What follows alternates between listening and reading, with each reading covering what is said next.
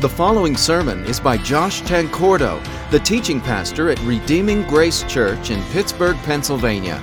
Redeeming Grace is a gospel-centered church that values rich biblical teaching and authentic Christian community. Learn more by visiting our website at redeeminggracepittsburgh.com. Throughout unending ages. Looking forward to that. Amen. Let's pray together. Lord, you are the triumphant and exalted King. And as great as some songs might be, Lord, there is no praise that could ever do you justice, Lord. You're just that glorious, just that wonderful. And yet, Lord, thank you that we can worship you in a meaningful way. Lord, we pray that you would open our eyes to see more and more of the glories and the wonders that we just sang about. Help us to see you for who you are, Lord, and be captivated by you and experience just personal renewal and revival this morning, God. Get a hold of our hearts that we might see you, that we might know you, that we would have a fresh sense that these things, this isn't just some story. Lord, this is real. This is true. Give us a sense of that, Lord, that we might be in awe of you, overcome by gratitude. And we pray this in Jesus' name. Amen. As I just alluded to, beneath our celebration of Easter is a very important assumption. We're assuming that Easter actually happened, that Jesus really did rise from the dead. And of course, that's part of a larger question of whether the Christian gospel as a whole is true. And if it's true, then how can we know with certainty that it's true? So as you can see, I've titled this message, How Can We Be Certain That the Gospel is True? And the reason I'd like to share this particular message with you is that this message and these ideas that I'm going to be presenting this morning have been a refuge for me in my own life as a Christian. You see, there was a time, even just a few years ago, when this question of how we can be certain that the gospel is true was very perplexing to me. I would literally lie in bed at night, trying to go to sleep, but unable to get this question out of my mind. Because the reality is that there are so many religions in this world, so many different worldviews that each claim to accurately describe reality. So how can I be sure that I've chosen the correct one? That's what I would think about for years, off and on, as I lay in bed at night. And like I said, it was very perplexing to me and caused me a lot of anxiety because, well, just to state it bluntly, I'm going to die one day. No matter what I might try to do to lengthen my life, I'm going to die. And it's hard to escape the sense that when I die, my eternal future will be determined by whether or not I embrace the right religion now. The stakes couldn't be higher. And just to be real with you guys, the thought of suffering for all eternity is a terrifying thought, as I believe it should be for any sane person. And so there's nothing more important in this world than making sure that we're ready for eternity, and nothing more comforting than having the certainty that we're ready. But for so long, I struggled to have that certainty, or to even understand how that certainty could even be possible for anyone who's intellectually honest. I really didn't have a good answer to this question of how we can be certain that the gospel is true. And now, of course, there are many historical and philosophical and scientific arguments for the truth of Christianity, and those can certainly be helpful at times, but none of them gave me the certainty that I was looking for. At best, they made Christianity probable, but not certain. And because of that, I was anxious. I usually managed to stay busy enough during the day that I didn't have to think about it very much. But at night, I just couldn't stop my mind from wandering and wondering and being anxious. But then I discovered a pastor and theologian from the 1700s that I'd mentioned before, named Jonathan Edwards. I'd actually known about Edwards for a while and had even read some of his books, but this was the first time I discovered his writings on this particular subject. And in writing on this subject, Edwards focuses on 2 Corinthians chapter 4, verses 4 through 6, which is the passage that I'd like to explore with you this morning. And let me just say that I can't tell you how helpful and just comforting this passage has been for me. I mean, it's been incredible. This passage and the line of thinking derived from it have been an immeasurable comfort for me, and I hope they can be the same for you as well.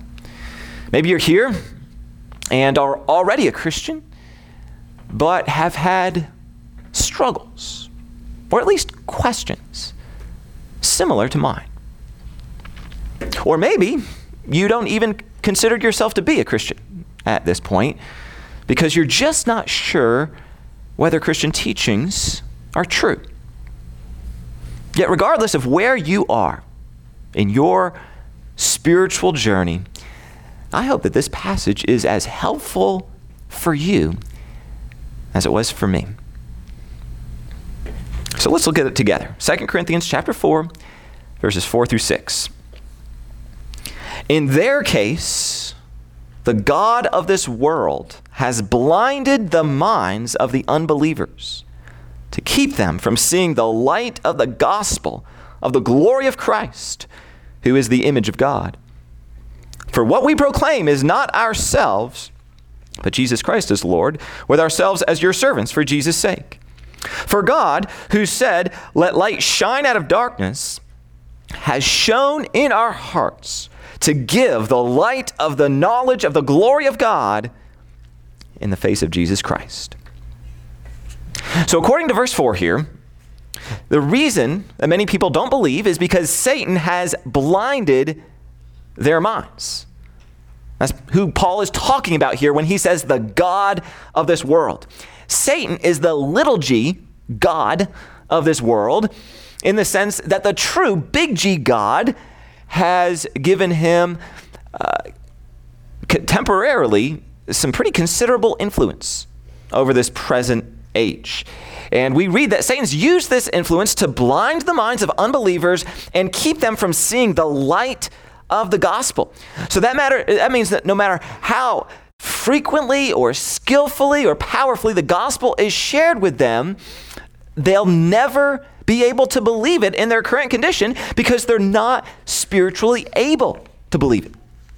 Satan has blinded their minds. And when someone's physically blind, it doesn't matter how bright of a light you shine in their eyes. They won't see it. It's impossible for a blind person to respond to the stimulus of light. Similarly, it's impossible for someone whose mind has been blinded to respond to the light of the gospel while they're in that condition. And notice here how this gospel is summed up. It's referred to as the gospel of the glory of Christ. That's what the gospel is in its essence. It's a message of the glory of Christ. Perhaps you remember from a few weeks ago, if you were here, that the word glory in its most literal usage primarily means weight. To say that something's glorious means literally that it's weighty. It's something significant and substantial. And so in this context, the glory of Christ refers to the splendor of Christ and the magnificence of Christ. Like Jesus is glorious in every way. I mean, just consider with me for a moment how Jesus left his perfect paradise in heaven in order to come to this broken world on a mission to save us. And not only did he come to this world, but he even came as a real human being, laying aside all of his heavenly privileges and prerogatives so that he could become one of us. Yet unlike us, Jesus went on to live a perfectly righteous life. Everything that he did, every word he ever said, even every thought that went through his mind exhibited sinless perfection. And then, in humble submission to his Father's will, and out of his incomprehensible love for us, Jesus voluntarily endured the agony and the shame of the cross in order to pay for our sins. Understand, that's what happened on the cross. God the Father's righteous indignation and judgment was poured out on Jesus so that it wouldn't have to be poured out on us. And again, the reason Jesus did that was because of his love for us, even though we had rebelled against him. Thankfully, though, that's not the end of the story, because Jesus didn't stay in the grave, did he? No, he triumphed over sin and death, as we're celebrating today on Easter, through his resurrection from the dead. And with the result, as Hebrews 7:25 says, that he's now able to save to the uttermost those who draw near to God through him. That's how we can receive the rescue he offers. We have to draw near to God by turning away from our sins in repentance and putting our trust in Jesus alone as our all-sufficient Savior. So this is the message of the gospel, also known back in our main passage as the gospel of the glory of Christ. The glory of Christ is the sum and substance of the gospel. Yet, how can anyone ever embrace this message? Because we've already read about how Satan has blinded people's minds, right? So how can anyone ever believe these wonderful truths? Well, we see how in verse 6. Look what it says. For God, who said, "Let light shine out of darkness," has shone in our hearts to give the light of the knowledge of the glory of God in the face of Jesus Christ. So just as God created physical light by saying back in Genesis 1, "Let light shine out of darkness," he also shines his light into our hearts. He provides supernatural illumination. He takes our eyes that used to be blind and opens them so that we can now see. And the thing that we see, according to this verse, is the light of the knowledge of the glory of God in the face of Jesus Christ. And there we go with that word glory again, right? You see how that's repeated? Believing the gospel and becoming a Christian are equated with being given knowledge of the glory of God in the face of Jesus Christ. So back to the main question we're trying to answer this morning. How can we be certain that the gospel is true? What do you think in light of this passage? How can we be certain that the gospel is true? Well, according to Paul here in 2 Corinthians, it takes a supernatural work of God. God reveals it to us. He shows us that the gospel's true by opening our eyes to see, as it says, his glory. And that's the central idea I'd like to spend the rest of our time this morning explaining and exploring. We can be certain that the gospel is true as God opens our eyes to see its glory. And the key word there is glory, right? That's the word this entire message hinges on. You may recall that it's used twice in our main passage.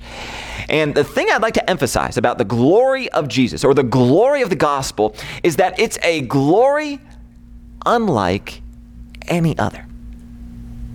And that can only have its origin in God.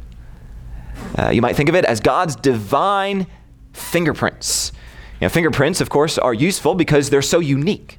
Right? No two people's fingerprints are the same. So if someone's fingerprints are on something, that's a pretty reliable indication that they touched that object. A fingerprint is an identifier that points back to the person who bears that print. And that's the way it is with the gospel. The gospel bears God's fingerprints. The glory of the gospel is such that anyone who's been given eyes to see can see quite plainly that this is a glory that can only come from God. Its divine origin is self-evident. And that becomes increasingly apparent the more you think about it. The more you examine the gospel, again with unblinded eyes, the more you can see that this just couldn't come from any origin other than God. For example, think about the way Jesus is fully God and fully man. That's what the Bible teaches, that Jesus is perfectly and unalterably divine and perfectly and unalterably human. And that's a wonderful thing, because the fact that he's divine means that he's able to be a mighty Savior who, as the scripture says, doesn't lose a single one of those entrusted to him, while the fact that he's human means that we're able to relate to him and him to us. I mean, what an incredible thing. Nobody on this earth could ever invent such a perfect Savior. We see one failed attempt in the so-called Gospel of Peter, a false document that was written over 100 years after Jesus walked on this earth. Listen to how the author, who wasn't Peter, by the way, describes the scene of two angels supposedly carrying Jesus out of the tomb. The soldiers guarding the tomb saw three men come out of the tomb, two of them sustaining the other one, and a cross following after them. The heads of the two they saw had heads that reached up to heaven, but the head of Jesus that was led by them went beyond heaven. Now, if that sounds a little wacky to you, that's because it is. You see, the group that wrote this document thought that anything that was physical was inherently inferior. And so they tried to paint this picture of Jesus as some otherworldly, ethereal being rather than the flesh and blood human being that we see in the New Testament. This particular account in the Gospel of Peter describes Jesus as some mutant tall dude with a head that towered above the heavens. And we see not only how goofy that description is, but also how much is lacking in that description. Because if Jesus was really like that, if he really had a head that towered above the clouds, then how in the world are we supposed to relate to him? How in the world could he understand our suffering or our brokenness? None of that would be possible. And that's simply one small example among many of the kinds of deficiencies that are painfully evident whenever people try to insert their own ideas into the gospel. Whenever we invent something, it's always deficient. It always bears our fingerprints instead of God's. The glory of the true gospel and of the true Jesus just can't be replicated. It's self-evidently divine. Also, to give you another example, think about the holiness of God. A 20th century theologian named A.W. Pink once made this observation. He wrote that an ineffably holy God who has the utmost abhorrence of sin was never invented by any of Adam's descendants. Again, and an ineffably or unspeakably holy God who has the utmost abhorrence or hatred of sin was never invented by any of Adam's descendants. You see, if we were inventing a God, it would be a God whose holiness is far below that of the God of the Bible. Our God would be one who's more tolerant of our sin. And I actually believe we see this illustrated in Islam. Islam teaches that Allah lets people into eternal paradise whose sins haven't been dealt with. And basically, whenever a Muslim dies, Allah supposedly takes a look at all of their good works, and then he takes a look at all of their bad works, and then he kind of weighs them and makes a decision about whether or not they get to go to paradise or not. And he lets some of them into paradise, even though they have at least some bad works, as we all do. And so Allah essentially sweeps their sins under the rug. Now, of course, a Muslim wouldn't describe it that way, but that's nevertheless essentially what's going on here. So Allah isn't holy the way the God of the Bible is holy. Allah, at least sometimes, tolerates sin rather than judging it like the God of the Bible does. And of course, God does that, pouring out that judgment on his son Jesus. And that's because Allah is an invention of the human mind. That's why his holiness doesn't measure up. But let's not stop there, because here's what's really fascinating. Not only is the God of the Bible more holy than Allah, he's also more loving. See, Allah never demonstrates sacrificial love for anyone. I mean, sure, he might demonstrate general kindness and benevolence, but never self-sacrificing love. And certainly not love for his enemies. Yet listen to what Jesus has done, as recorded in Romans 5, 6 through 8. For while we were still weak, at the right time, Christ died for the ungodly. For one will scarcely die for a righteous person, though perhaps for a good person one would dare even to die. But God shows his love for us in that while we were still sinners, Christ died for us. Guys, think about that. Even while we were sinners, even while we were in a state of active and hateful rebellion against God, Christ died for us. I mean, this is a love that we just can't invent. What mind could ever come up with that? I mean, we don't even have the capacity to comprehend this love, much less invent it. So do you see how the Christian gospel shines with a glory that's just not there in Muslim teaching? And it shines with this glory not just in one way, but in every way. Revealing a God who's infinitely more glorious, both in his holiness and in his love. Both ends of the spectrum. This is what I mean when I say that the gospel has God's fingerprints all over it. It's so glorious that it just has to be. It has to be from God. It shines with a glory that's self-evidently supernatural to those who've been given eyes to see that glory.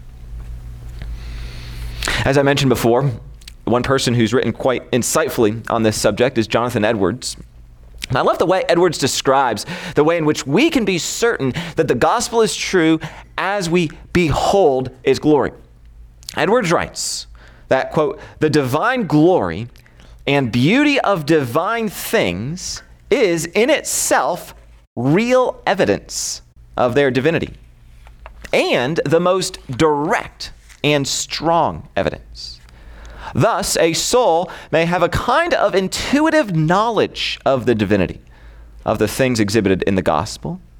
Not that he judges the doctrines of the gospel to be from God without any argument or deduction at all, but it is without any long chain of arguments. The argument is but one, and the evidence direct. The mind ascends to the truth of the gospel, but by one step, and that is its divine glory." Now, some might object to this argument for the truth of the gospel by saying that we're engaging in circular reasoning here, that this is a circular argument. So how can we say that the truth of anything is self-evident, or that any message is self-authenticating? Can anything really prove its own authenticity? And that's a fair question, to which a theologian named Wayne Grudem gives a fair answer. Grudem admits that this argument for the truth of the gospel is, in some sense, a circular argument. We are arguing for the truth of something by appealing to that thing itself. However, Grudem argues that this doesn't necessarily make this approach invalid, because, in his own words, he explains, all arguments for an absolute authority must ultimately appeal to that authority for proof. Otherwise, the authority wouldn't be an absolute or highest authority. He then states that this problem isn't unique to the Christian. Everyone, either implicitly or explicitly, uses some kind of circular argument when defending his or her ultimate authority for belief. For example, many people appeal to unaided reason as their ultimate authority simply because it seems reasonable for them to do so. So if you were to ask them why they're appealing to reason as their ultimate authority, they're not really able to give you much of an answer that doesn't itself employ reason, the very thing that they're seeking to defend. Or here's another example, maybe one that's a little easier to understand, a little more concrete. How do you know that this world is real? Like, how do you know that we're not all just living in some Matrix-type scenario, if you've ever seen that movie, where everything that we see and experience is just a computer simulation?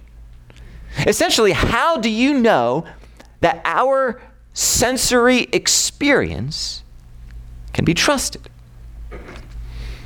Well, I imagine that most people would respond to that by saying that, well, they just know.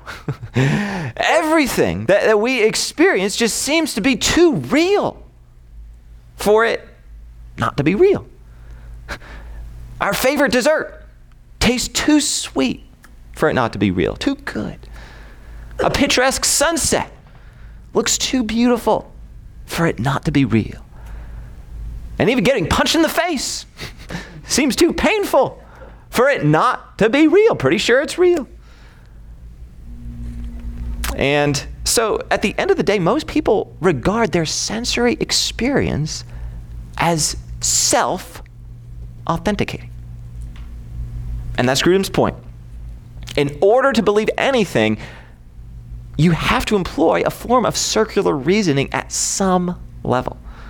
You have to regard something as self-authenticating, whether it's your own reasoning abilities or your sensory experience, or, in the case of Christianity, the gospel. In order for anything to be regarded as an ultimate authority, it has to be regarded as self-authenticating. And my claim this morning, in light of 2 Corinthians 4:4-6, is that when God opens your eyes to behold the beauty and the glory of the gospel, it's perfectly acceptable and perhaps even unavoidable to regard that glory as self-authenticating. You can be certain that the gospel is true as you see its glory. So if you're already a Christian this morning, I pray that this message and this line of reasoning derived from 2 Corinthians 4 is a tremendous comfort and encouragement to you. And if you ever find yourself struggling with questions or perhaps even doubts about the truth of the gospel, it's entirely acceptable to pray that God would give you fresh eyes, that He would open your eyes afresh and anew to behold the glory of these things. Even in the midst of this cosmopolitan world that we live in, with countless different worldviews and truth claims, we really can have utter and absolute confidence that the gospel is true as we behold its glory. So don't be afraid to ask for the eyes to see that glory. And of course, this also applies if you're not yet a Christian and haven't yet put your trust in Jesus to rescue you from your sins. Just ask God to reveal Himself to you through His word and through the gospel. And maybe He has, even this morning. Maybe for the first time this morning, you find yourself believing that these things are true. That Jesus really did die on the cross to pay for your sins and rise from the dead gloriously and triumphantly, so that He's now able to offer you full forgiveness and eternal life as you put your trust in Him. What better time than this morning to do that and to embrace Jesus as your all-sufficient Savior? And furthermore, going back to those who are already Christians, let me encourage you to share the gospel with others with confidence in God, to work in people's hearts and to reveal the truth of the gospel to them. It can certainly be helpful to read up on what's often called Christian apologetics, which draws from science and history and philosophy and things like that to argue for the truth of Christianity. But don't underestimate the power of the gospel itself to convince people of its own truth. Romans 1:16 says that the gospel is the power of God for salvation. Hebrews 4:12 states that the word of God is living and active. So treat it that way. Share the gospel with the confidence that the Holy Spirit will use that message to do his work in people's hearts and unblinding their eyes. I love the illustration that the great 19th century preacher Charles Spurgeon uses. He compares the gospel to a lion. And he observes how silly it would be for a group of men to stand outside of a lion's cage and seek to defend that lion against someone who might attack it. Lions, as you know, aren't weak creatures. They're more than able to defend themselves. And so Spurgeon recommends that instead of trying to defend the lion, the people who are around the cage should simply stand back, open the door of the cage, and let the lion out. That would be the best way of defending him. Just let him out so he can defend himself. And likewise, the best way of defending the gospel is simply to let it out of its cage, so to speak, by sharing it with people.